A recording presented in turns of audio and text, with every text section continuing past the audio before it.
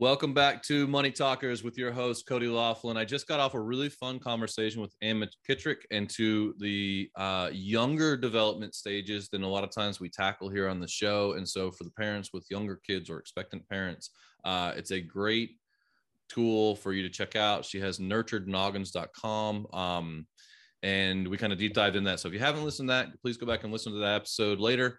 But this is the high impact series. This is where we want to find we're going to go over the one question, and we want to find something for you to be able to take your headphones off, take your earbuds out, and have a dinner time conversation, or plan a session with your kid, or change the way that you're doing things in the household around a specific subject so that you can have these impacts on our kids. And we kind of even talked about it. We usually generally talk about with a little bit older kids that their financial trajectory is going to be completely changed by this. But as we kind of learned, it all starts in the very beginning. And so, we can apply these things as young as 1 year old, and so, but in this, what you're going to do is you're going to have two things come out of this. One, you're going to build that relationship that you always want with your kids as they get older and older, so that they know it's not taboo to talk to you about money, entrepreneurship, successful mindsets, and that they can go to mom and dad and have these conversations later in life when they are having bigger and bigger challenges in those things. So you've built that relationship early. And talking with Ann, we actually are building that thing through 1 through 3. And so, and then the second part of that is that you're going to change their financial trajectory, because they have so much time ahead of them that the small things you do, these little pebbles in the water, have big reverberations later in life. And, throwing those pebbles earlier and earlier can only be better and better. And so with that, Ann, are you ready? I am. All right, cool. So here's the big question.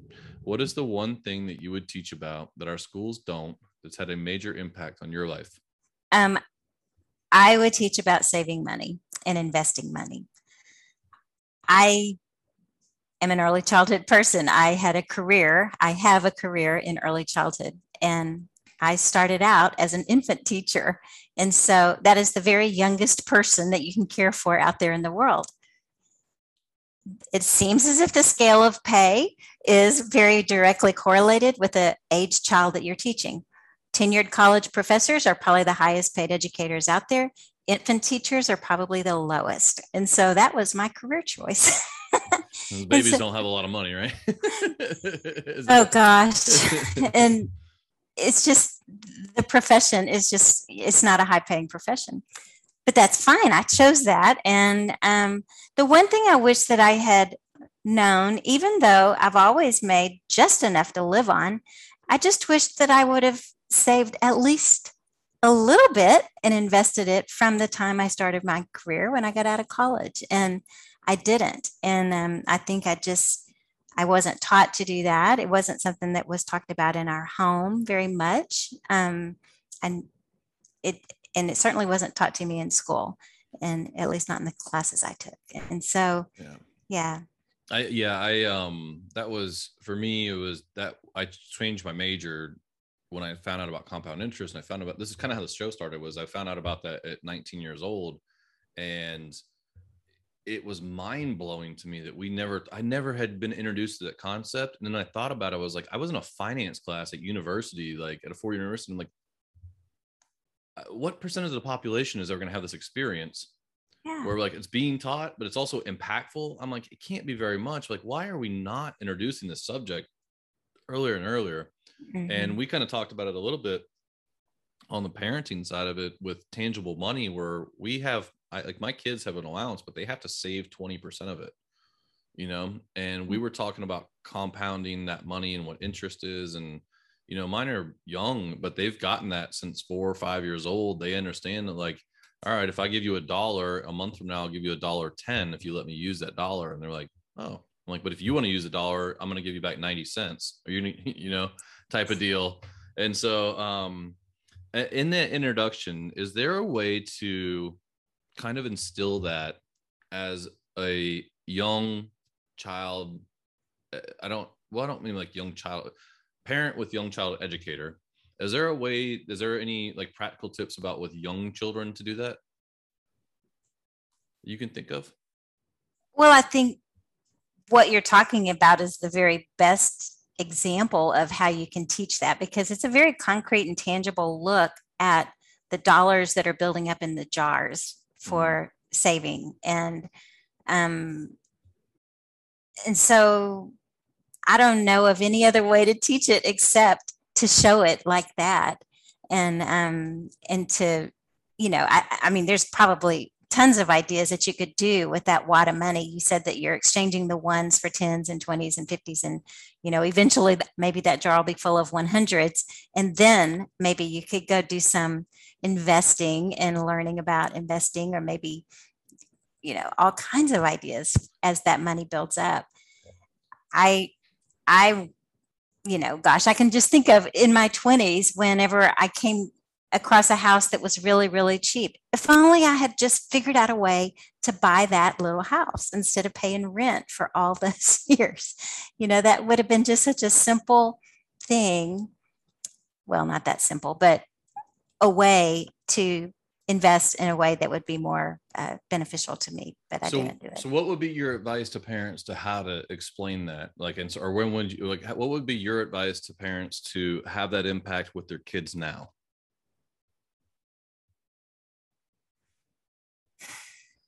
To involve them in the conversation and to do those things and to figure out what's realistic for your particular world, in your environment. What's a way that you could demonstrate this in a way that they could see it and understand it? Yeah, because I'm trying to think of something we practically pull away where they could be at the dinner table and have that conversation around. But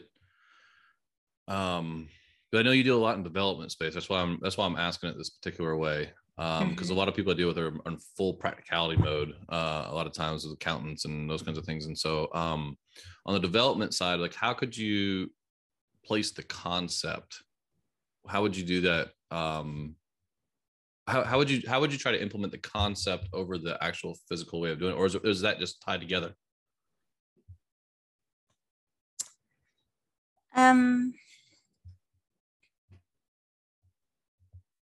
I'm trying to think of I'm wondering if there's a way to do it in young kids, right? Yeah. If there's a and I mean, because we've been talking about 1 to 3 has the massive impact, and that's when they have these developmental concepts. Mm-hmm. And I know about the marshmallow game, right? Mm-hmm. Where you have delayed satisfaction, but I don't know if there's a way to, if that's one of the best ways to do it, or how do you start to instill that to where kids can wait for that? Because I loved your idea around being in the store and taking the photos. And I think that actually, I know we talked about it in the last episode, but if you could explain that again, I think that has a huge piece in there that is, we talked about them picking what they wanted to buy, but also that delayed piece of satisfaction where I took the photos and all that stuff. Could you explain that again? Sure. Yeah. Well, when you go to a store that has things that kids want down at their eye level, and they just are pestering you to death, they want to buy this, they want to buy this, rather than saying you can buy one thing that costs $10 or whatever, we do, ask them to take a picture of the things that they really like. Just pick out, the things that you see that you think you want, take a picture of it, and we'll see what we can do with that. And then when you get home, or, just sometime, you can take a look at all those pictures. You might need to pull it up on a computer screen so they can see them all side by side, but just go through it again. Is that something you still think you'd like? If not, let's delete it and kind of, filter through your list, come up with the top 10 things, and then create a Amazon wish list or something like that, so that when it comes their birthday or there's a holiday where there's gift giving and people ask you, what does your kid want? You've got a list of things that they actually do want that they would enjoy getting as a present. And they were the ones who picked it out. They have this experience of waiting for it. They probably will have the experience of getting it and thinking, I don't want that anymore. And, and then you can deal with that however you want. But I love that, the idea. Impulse buying is one of the biggest money leakages that we have. Mm-hmm. And, and a lot of times, with our kids and ourselves, if we wait, a lot of times that next day, it's I don't even really want that. you know, Right. and you've lost Yeah. that cortisone going through your brain. It's like your cortisol is I like, know. I want it. It's going to be so fun. I But, well, Ann, thank you so much for coming on Money Talkers with me. I think that I wanted to revisit that because it's such a super practical way. It's got so many lessons built in there, you know, of one, really identifying the things you want and then picking out what's important to you, because those are the goals you want to go get. Because I think about that as well, like where we talked about with the savings jars or the spending jars, that if my kids had 10 things in the week that they were like, oh, I want this, I want this, I want this. And then they were like, okay, well, line them all up and then figure out the best one. Now put a goal to it with your cash coming in so that you could go pay for this one. Like, how do I afford it? Not, I can't afford it. Right. Because we talked about powerful words. So if it's $20 and they only have 7, it's like, hey, how can you get to the other $13? How long is it going to take you to get there? And then as that next week comes up and they're like, I want this, I want this. You're like, I thought you were saving for that. Mm-hmm. You're like, oh yeah. And they just put them back. Like, it's such a good idea in there for basic development of good habits. And so, but with that, and who should come find you, and where do they find you at? You can find me at nurturednoggins.com. You can email me at ann@nurturednoggins.com. I love talking to parents about their kids. And I work with people who are expecting a child and who are in the first 3 years of parenting. And I help you understand your kid, and I help you understand yourself as a parent, because we are all growing together. Awesome. Yeah. Isn't that the truth? Yeah. Well, and thank you so much for coming on Money Talkers with me. If you're listening to this is your opportunity to take some action this week and take this practical tip where basically, you know, as you're in the store, you've got these young ones that are running around, and instead of telling you can't afford it or mommy doesn't have any money, and then 2 seconds later they see you checking out with a bunch of stuff you wanted, you know, those you're building that trust level. You're letting them have decision making. You're letting them you're developing almost like a budgeting mentality of what's identifying what's important to work for, or what they really want, what they don't want. Also, you might be saving a lot of money and headache by putting into the Amazon list, like she mentioned. And then we've got Christmas coming up. So, and birthdays never seem to stop. So with that, Ann, thank you so much for coming on Money Talkers.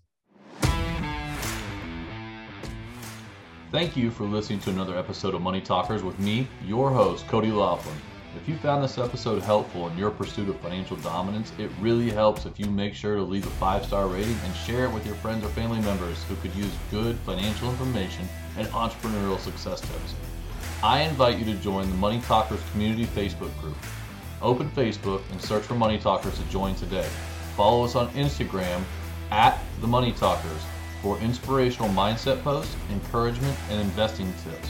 And remember, the one thing you can do to change your kids' financial future is to start talking about money with them, because you are a money talker